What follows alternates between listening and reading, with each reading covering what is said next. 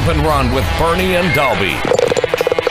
Presented by Burrito Express, your local burrito joint. Now, here's Brett Bernheisel and Steve Dahlby. All right, well, here we are. I took a week off. We were busy. I went to Vegas, and in honor of me going to Vegas, this is what I came back with. A quarter. This is show 25. This is what I've got remaining from I have a few more quarters, but not many. But this is show 25, Dahlby. Dahlby, how was the Players' Championship? It looked like the weather was a lot of fun to be with. Yeah, it was fine on Tuesday, and it was nice on Wednesday morning when we played. Well, Troy played 9 holes. He played. Well, what did he do? He played nine. He played the front 9 on Tuesday, the back 9 on Wednesday. On Wednesday is when the caddies hit on the 17th hole. So he played Wednesday with Robert Streb, who's his best friend out there on tour, and then Streb likes Peter Malnati, and so we strolled out to the 10th tee, thinking it was 3, and got in line. I think we were second or third group in line, and there was one guy that was just kind of standing there by himself waiting, and they asked if he wanted to play along, and it was Paul Casey. And so it was Paul Casey and Peter against Streb and Troy. And after 7 holes, after 7 holes, Paul was asking Troy what his Venmo was because he was depositing $100 in his account. And then the funny thing, Bernie, was after 18, Casey said, "Hey, Peter, I'm sorry, I wasn't much help at all." And Peter's the nicest guy, and he's like, "Nah, it's no problem." And Casey, and without being cocky, he said, I'm generally better Thursday to Sunday than I am on Wednesdays. And this tournament obviously didn't finish yesterday, but he proved himself right that once the bell rang, except for his first hole, triple bogey on his first hole of the tournament, Paul Casey had a nice event. Yeah, he did. So talk about and not so much the practice rounds, and we'll talk about the tournament, but I kind of want to get what is a tour player, so you can explain to the listeners what happens when the weather becomes shitty and, some players that even take a shot, the second day. What is the mindset and how do you prepare yourself for what is going to transpire in the next 3 or 4 days? Well, and I think on Wednesday, everybody knew weather was coming, and it was just a matter of how much golf was going to be played on Thursday. And then the thought was that there was going to be golf on Thursday, there'd be a delay, and then hopefully everybody was going to have a chance to get out there. That was kind of the thought. As it turned out, on Thursday, it was more that early wave. I don't know, they got in 9 to 13 holes maybe, and then they blew the whistle and everybody was on hold, and then they were talking about getting things started. It just never really happened, and then it was Thursday. Trying to get my days right because it just went so long that did the late wave even get out on Thursday or not? Late wave got out Thursday. Yeah, so some of the late wave I think started on Thursday late, but Troy was one of the last 2 times. He was second to last, and as we looked at the clock, it looked to me like he was going to be, I think he was listed at 6:40. Sundown was 6:30, and he had said, well, at least we'll go out there and practice or whatever. And the tour called him and said, if you're not going to get to hit a tee shot today, you won't play any golf, so there's no reason to come out. And so that was that. That was Thursday, so that was just a lot of sitting around. And then, Friday, did he play golf on Friday? So you don't even know when you were there.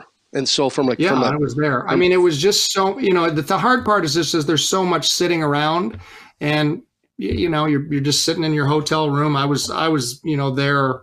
I was about a half an hour away, so everything just kind of runs together, and you're looking at the weather report, and then you start thinking, okay, which wave has it better? And on Wednesday, we actually thought that late early would be the good wave, kind of looking at things. But then Thursday morning was perfect. There was no wind, nothing. It was great to play.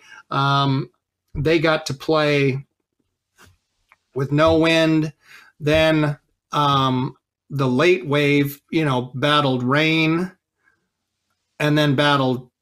Once the rain stopped, it was just wind, and and then you have to come back, and then it was just crazy. And so to have a cut not happen until Sunday, I guess you could say midday, is quite the deal. And after the early wave finally finished their first round, the cut was, if you looked at it, and it's only half of the field, but it was 1 under par.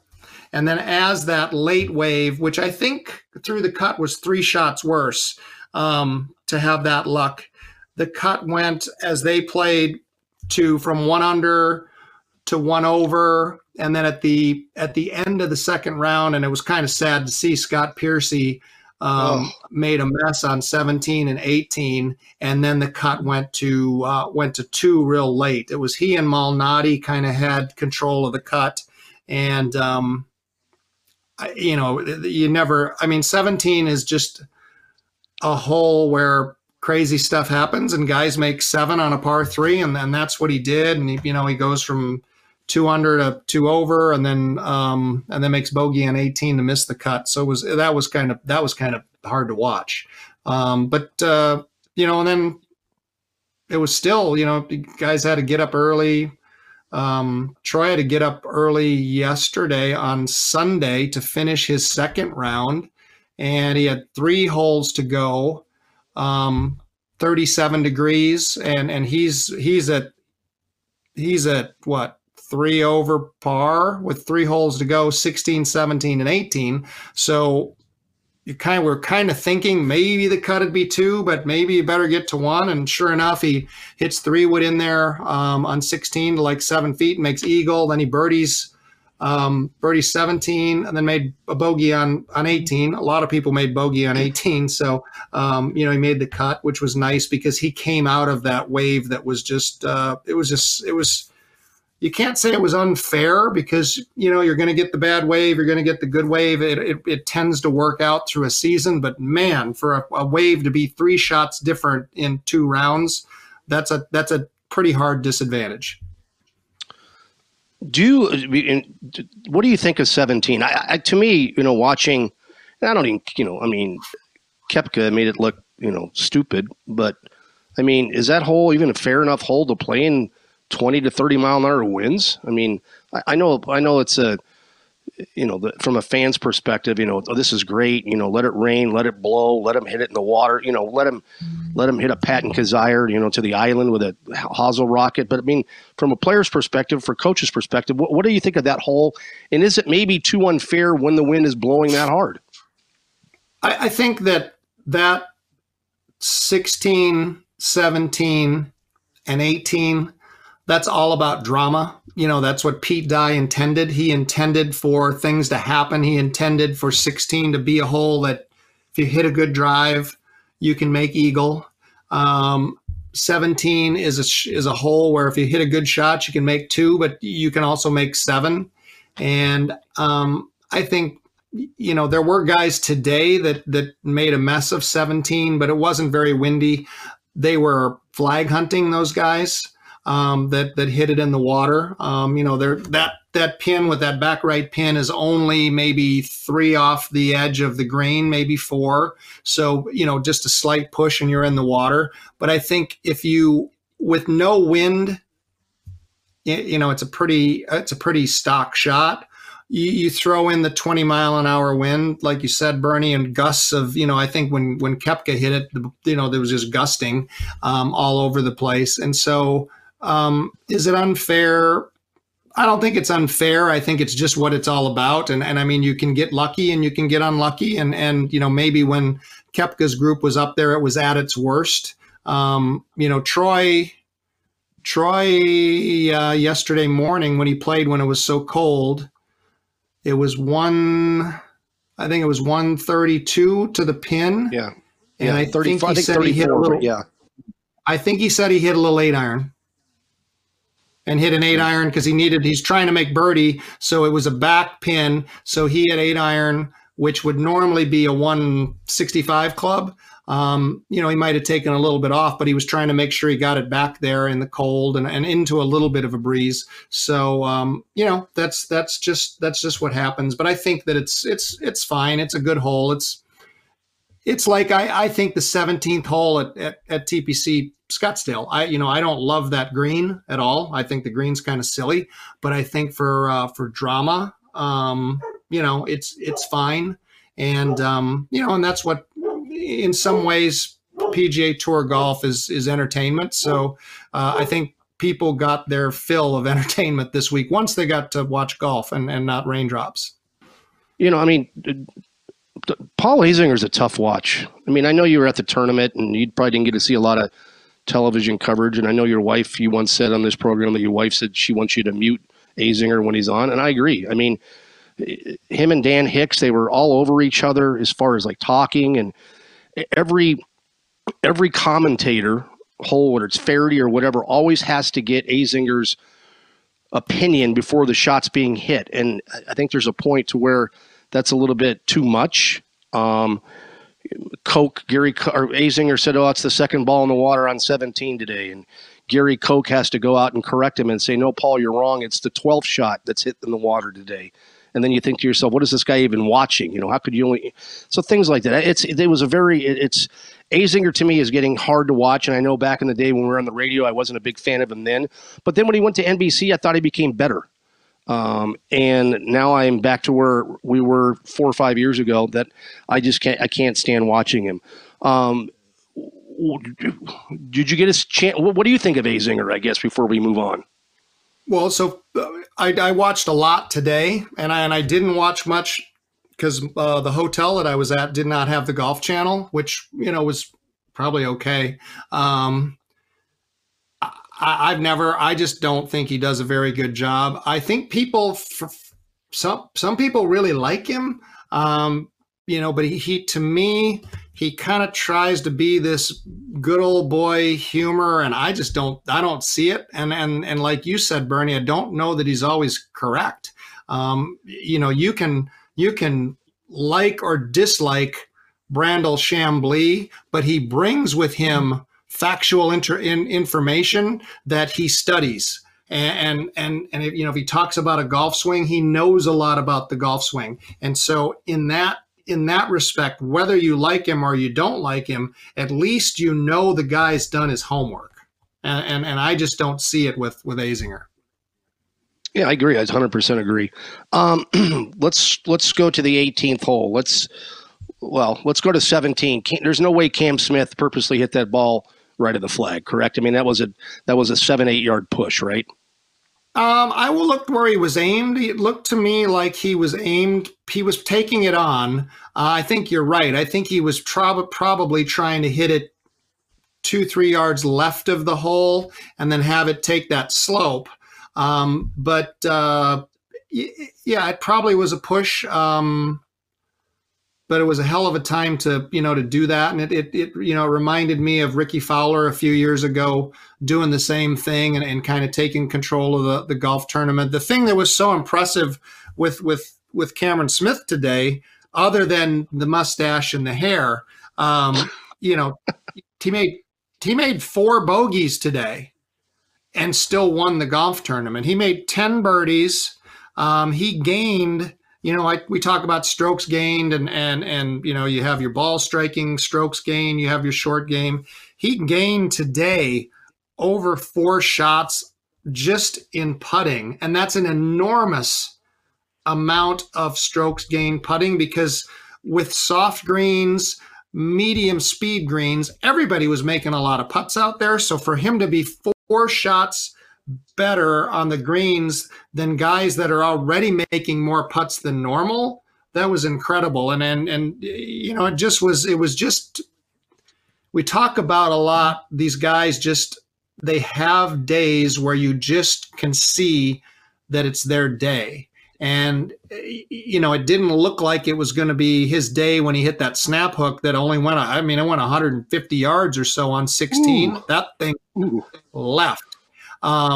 You know, that was bad. But to, you know, hack it out there and do what he did and you know, get himself still in a position to go to 17 without doing any damage. And then you look at Paul Casey, who hits a perfect drive down the middle of the fairway on 16, and the ball rolls into a pitch mark, which wasn't his pitch mark, so he had to hit it out of the pitch mark.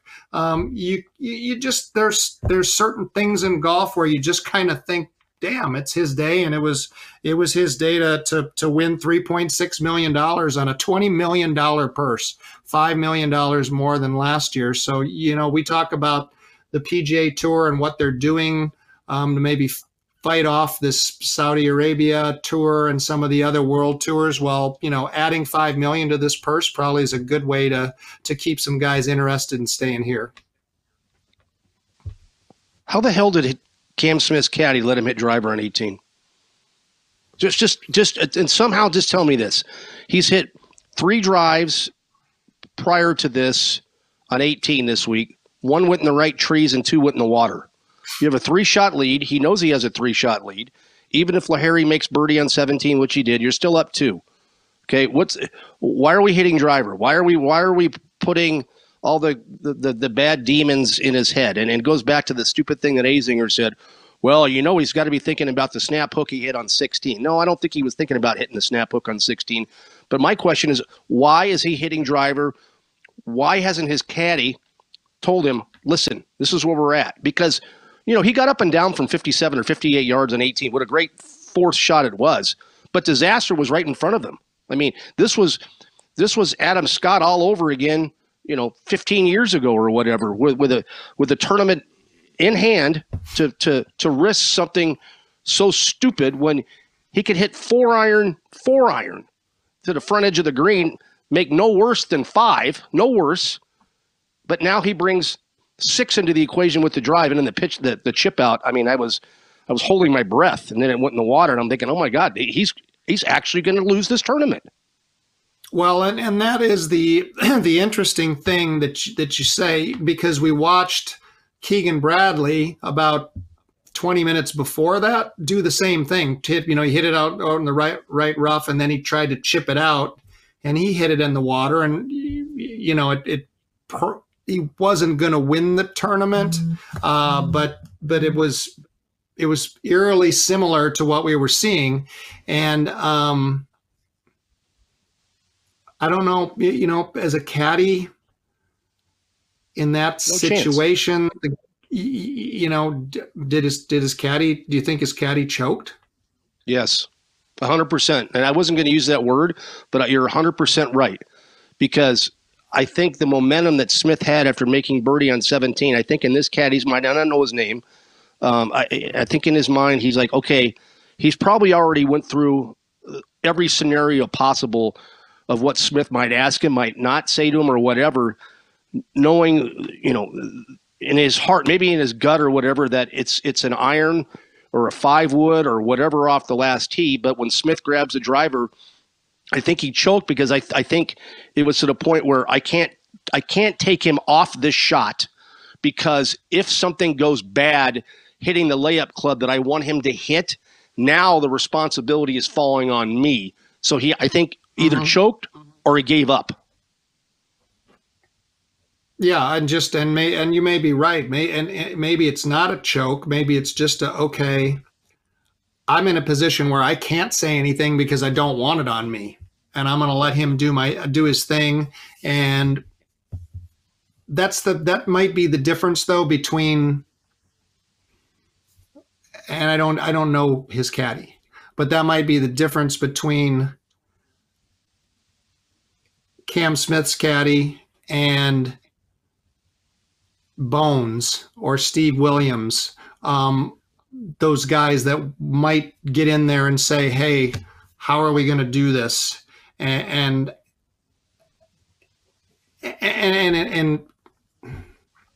bring out some different options and then let the player hit it. Because you would think, like you said, something down the right side of the fairway that's short, then something that's just out in front of the green, and then chip and putt would probably be maybe not the right play, but a play. But I think there were two mistakes. One, obviously hitting driver and you put yourself in a bad position, but then the chip out was that was awful. You're trying to hit a ball 20 yards and you hit it 80 into the water. And then he is a great wedge player, and this is why everybody should work on their wedge game, because like you said, if he had 57 yards, I don't know exactly what he had, but he hit it in there and taps it in, and he's the champion. But he did give Lahiri a chance. However, I would have rather that chance have been, okay, I'm going to give him a chance, but I'm going to hit it in the fairway. I'm going to knock it up there and do it that way, and maybe give him a chance and still give myself a chance to make par and just be done with it, as opposed to I'm going to, hit driver this way, because it's not going in the water. So it's going to be going, it's going to be heading.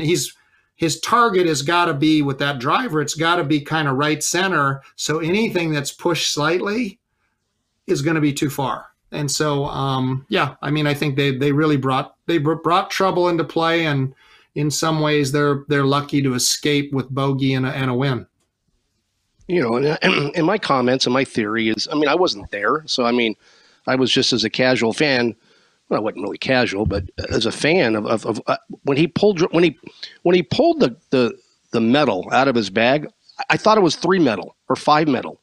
I didn't think there was any way it was going to be driver. And like I said, I wasn't there, so I don't know if Smith said to him, "We're hitting driver. Don't try to talk me out of this. No matter what I'm hitting driver." So we don't know that conversation, but I was just completely shocked. And then, he hit it. So he hit it right, and he actually got a break that had ended up where it ended up, because it could have even been farther right of that. Then who knows? Maybe he makes the same score. I don't know. But yeah, he brought complete disaster into that. But the funny thing, well, not really funny, but the thing I noticed is when he hit it in the water, and this leads me to my next thing here. When he hit it in the water, he was so concerned about where exactly it went in that he wanted to make sure he did things right, which was the correct thing to do. Because, if he takes a bad drop there, or it's 5 yards too far, or whatever it might be, he's going to get some criticism, which led to a discussion today on the 16th hole in a group that featured Joel Damon, Daniel Berger, and Victor Hovland. And if you didn't get a chance to see it, it's all over social media, that Daniel Berger hit his second shot into the water right on 16. Now, you and I have both watched this video. You and I both have different answers to what really happened.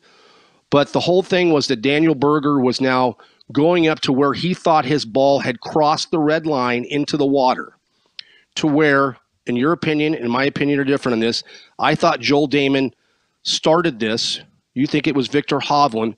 They both end up agreeing that where Daniel Berger was going to take his drop was completely out of line and way too far. Now, Damon didn't think it crossed any part of the water.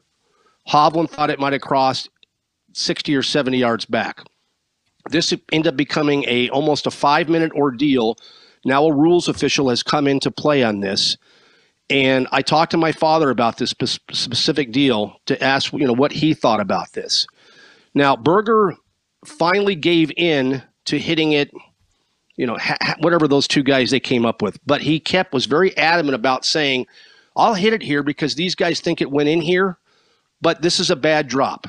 This is a bad drop. I saw my line. I saw where it went in. I know it's up there.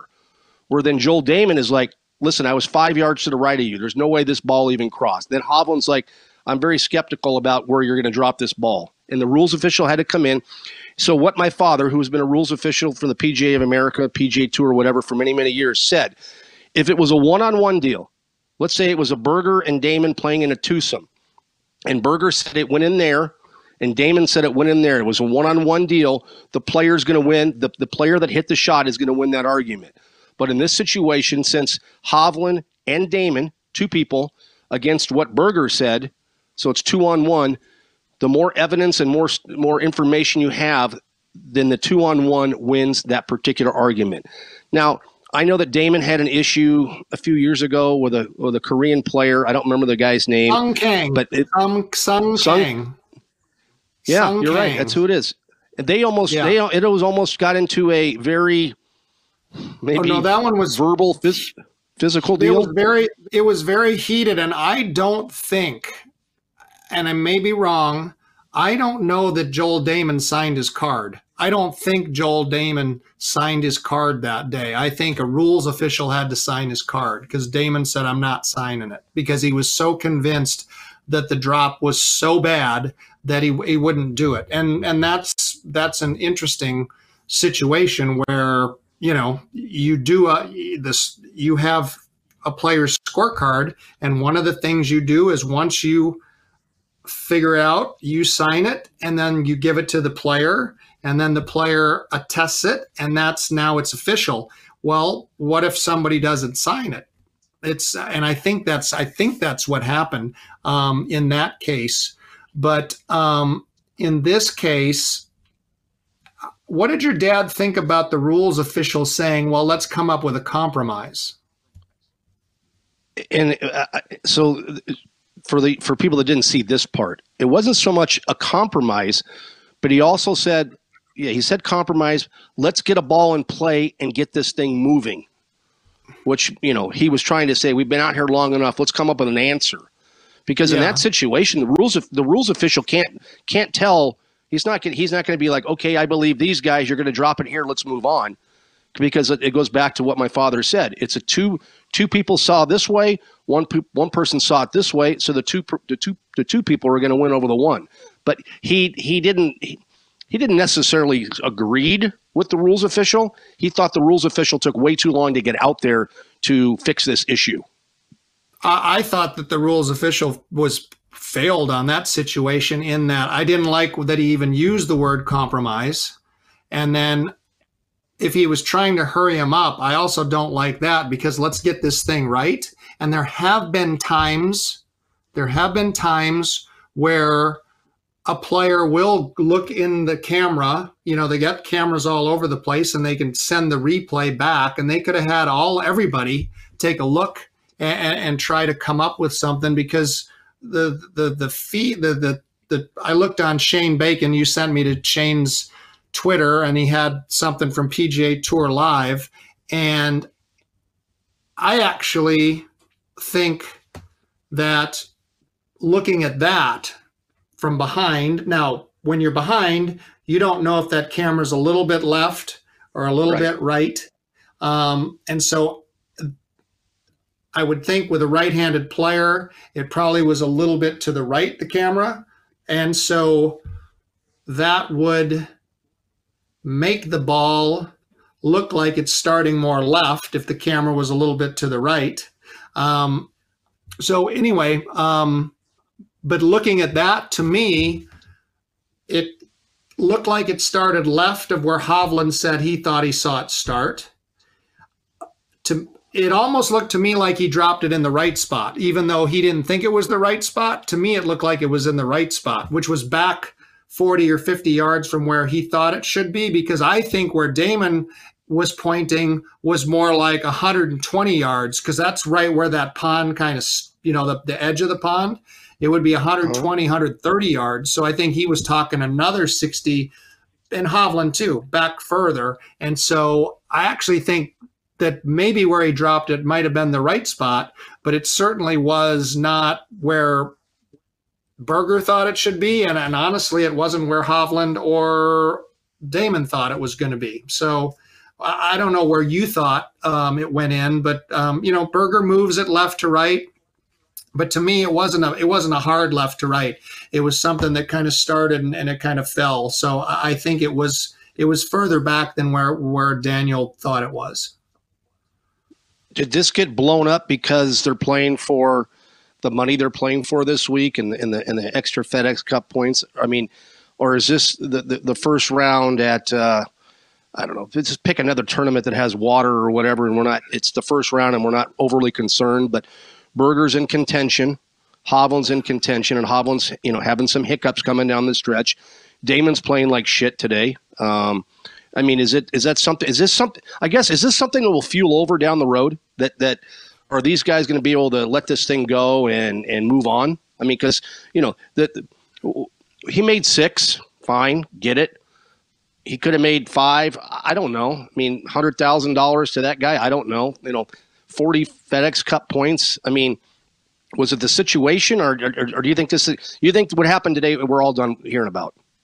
I don't think that at that point that anybody's thinking about, as they're walking down 16, I don't think anybody's thinking about it's $100,000 or it's 40 more FedEx points. I think they're all just trying to still make birdies and do what they're supposed to do. And whether Damon is playing poorly or well, there's a lot that can happen on 16 and 17. You can have a 3-shot, you can have 3 shots go the right way in a hurry. So I think that it's just Victor and Joel being pretty adamant about where they thought this ball went, as well as Daniel. He thought it was up there. Victor and Joel have an obligation to protect the field. And so I think that was what they were doing. I think they were trying to protect the field, meaning that golf's a game of honor. We all, in some ways, we rule ourselves. But in a situation where you aren't quite thinking that it's the right thing, in a tournament, you're supposed to protect the field. And I've done that in a couple occasions when I used to play. I thought I made a couple, I did a couple things that I thought were right with regard to the tournament in general, with playing partners. And so you do that. And so when you have 3 world-class players and there's a difference in opinion, then yeah, it can get a little, I wouldn't say that it was heated, but certainly Berger was not agreeing with the other 2 and the other 2 weren't agreeing with him. But I think that after the fact, they'll all look at these different, they'll look at the shot. All 3 of them will look at the shot and I think everything's fine. And if it's not fine, it doesn't really matter. They're not buddies, they're competitors. So, if they carry, if it carries on, it carries on. If it doesn't, it doesn't. I don't think it matters. Jay Monahan came out this week and said he wants to talk to Phil before Phil returns to the tour, either tour. Phil hasn't reached out at all. I made a comment a couple weeks ago on this show, in my personal opinion, I think he's suspended. Monahan the question was asked him, but he wouldn't answer the question. Do they have to have a talk before he comes back to the PGA Tour, you think, in your opinion? If he's suspended, and there are some people that, I didn't talk to a lot of people and just ask them, do you think Phil's suspended or not? But there were some people that said they wouldn't be surprised if he was, based on, kind of the comments he made and the actions that he's made over the last year with regards to World Tour. But do they have to have a conversation? No. If he's serving a suspension and that suspension is 5 or 6 events, and he could serve his 5 or 6 events and come back and play and never talk to Jay Monahan again. So Rory came out just during the same day, the same Wednesday press conferences, and said he thinks that everybody should know who is suspended if they are suspended. And I agree with him. I know that the PGA Tour for so many years, whether it's fines or suspensions, doesn't let the general public, media, or whatever know. I think it's kind of an unwritten rule. But if you said you were talking to some players out there this week, and I'm not saying so much your guys, but the chatter or the feedback that you heard, do you agree with that? That me as a most consistent podcast host or a casual golf fan, do you think that we should know that this person's suspended? Because you look at all the other sports and people are suspended, and you hear about it all the time. Yeah, and I would agree. I think I don't know why the PGA Tour has taken this approach that they don't want anybody to know what's going on. In some ways, you just would rather be just upfront and honest and say, hey, this guy's out for 5 events, or this guy's out for 10 events, and this is why. And then it's done. But the PGA Tour does it differently. Yeah, to me, I'd love to, just like I say, be upfront, be honest. Let's figure it out and go. And then to backtrack, if Phil so chooses, whether he's suspended or not, if he chooses to get on the phone or get on the plane and go talk to or go see Jay Monahan, I think that would be good. I would prefer that they did it face to face. I think that would be a better way to do it. But, like I said, he doesn't have to, but I think it would go a ways to go ahead and do so. And from a PR standpoint, it might make it easier for Phil to actually come back if he did that, because I think then you get the picture or you get the comments from Jay Monahan that, hey, you know what, we had a productive talk. I understand some things that he's concerned about, and we're going to move forward. I would think from Phil's standpoint and from Phil's camp, that would make sense. But, and certainly Jay's, he's put the feeler out there. Hey, I'd welcome a chat with Phil. So it's in Phil's court. So it's kind of up to him what he does. And so we'll find out. I'm sure we'll find out soon enough when he's going to play again and if he's going to have a conversation with the commissioner.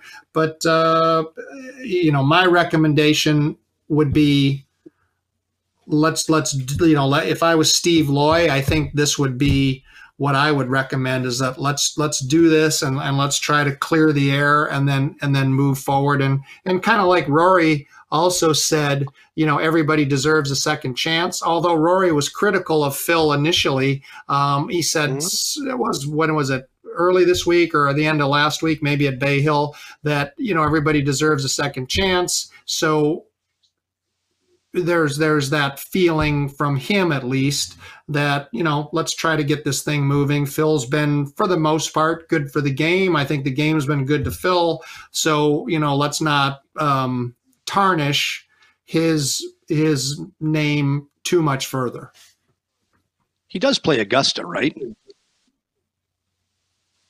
Well, you would think. You would think he would, but again, this is something, that is not a PGA Tour run event. It's part of the PGA Tour, right. but the membership at Augusta National sends out their invitations. So, that would be one where, irregardless of any kind of action by the PGA Tour, he should have the opportunity to play as long as the membership, the committee at Augusta National feels like that, we want to give him an invitation, which they already have as a past champion.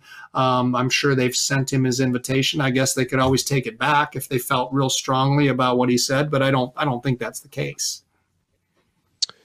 So Kevin Kisner, who had a great tournament this week, his caddy went down on the 6th hole today, and his coach was in the stands, kind of like, you would be if Merritt was playing or O'Hare or whoever it might be. And he had to come out and caddy the last 13 holes. Does the caddy get the full 7% or 10% or whatever? Or are you as a coach, are you asking for a little bit of something because you had to go out and caddy for 13 holes? Nope, I'm not asking for a thing. I'm sure his coach is not asking for a thing. It's it's one of those things that happens. I've jumped in twice. Once in a practice round, I had to jump in for Peter Malnati's caddy. We were at Muirfield Village. It's for the workday. Remember when they played the workday and then the Memorial 2 weeks in a row, and it was a practice round. And Muirfield Village is a loop. So you play the front and you go out and you come back, and then the back nine you go out and then you come back. Well, we were on the back nine and we were out. We were far away, and Malnati's caddy's back locked up. He's had some back issues, and he literally couldn't move. Had to get a cart to bring him in, and so I lugged the bag for the last 4 or 5 holes in the practice round. And then there was a time here at TPC Scottsdale where Troy was playing, and I think there must have been some kind of a delay. And, it was probably a year there was frost delays, and which we'll get here sometimes. And his caddy at the time had a flight to Pebble Beach.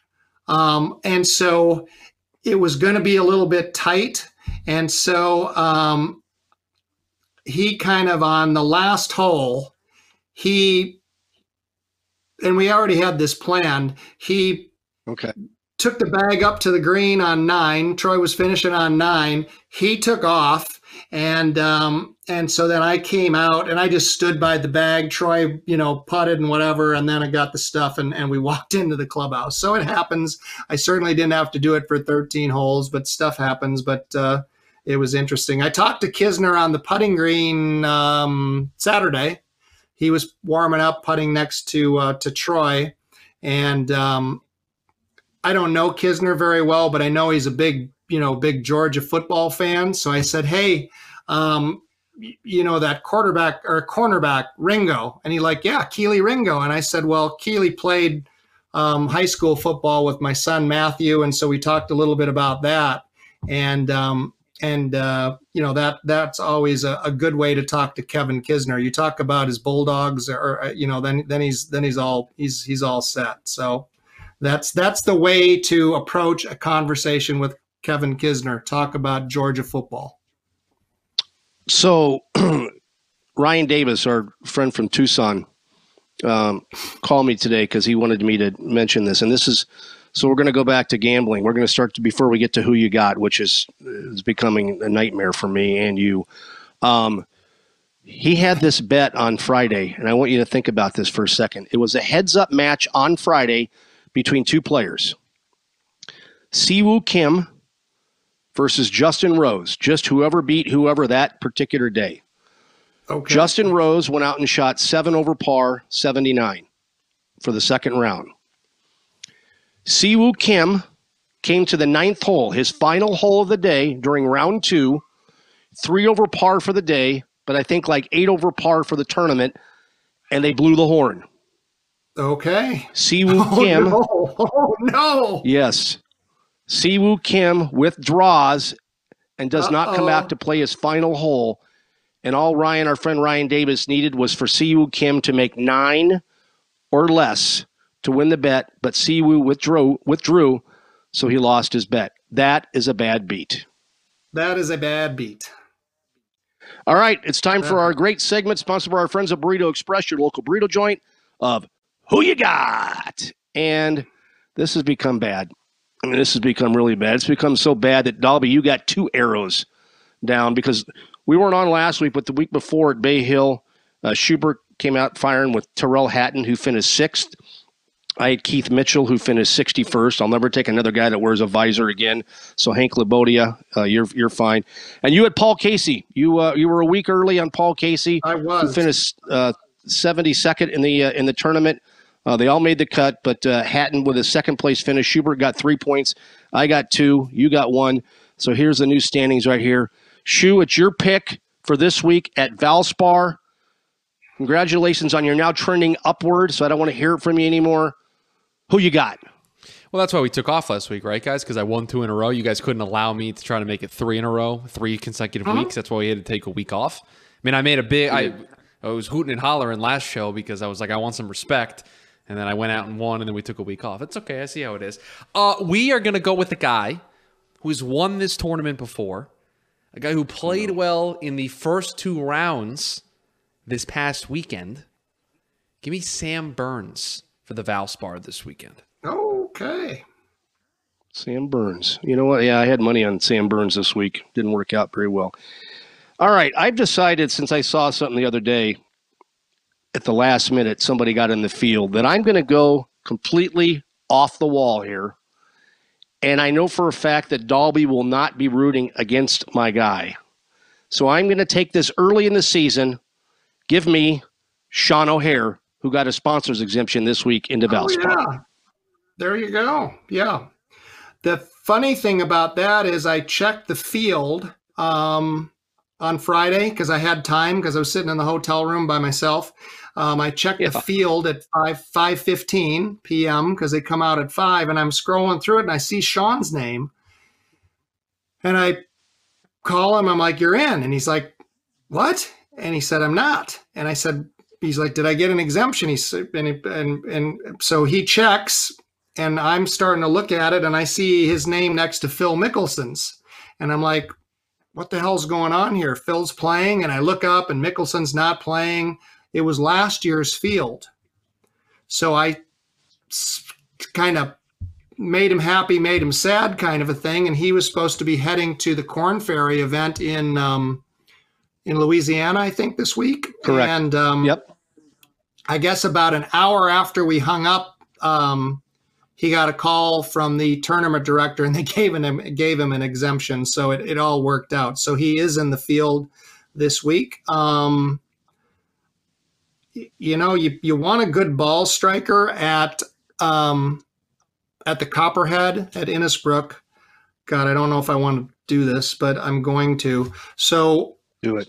This guy, this last few days, killed it ball striking wise. I think he gained like 14 shots over the field through the course of the week. I'm going to use it earlier than I anticipated, but this is a golf course where you want to strike it well. So I'm going to take Shoes Guy. I'm going to take don't. Oh my goodness, no, don't do it. Don't do it. You got to save these big guns for the big events. Trust me, I did this with Dustin Johnson. I'm taking Victor Hovland this week, and because I got to get this thing rolling. So we'll see if his ball striking continues. But this is a golf course where you want to hit it good, and the weather's supposed to be a little rainy on Wednesday, and then it's clearing up, light winds. Victor, all right, we're going to do it. All right, so Burns, O'Hare, and Hovland. Dahlby, anything before we end podcast 25? No, I'm good with podcast 25. All right, Schubert, thank you. Sean Crespin, as always, thank you. Dahlby, 25's in the books. You know what? We might do 26 next week. We might not. We'll see you soon. Thanks for watching our podcast. Have a great week, everybody. Hit them straight, everybody.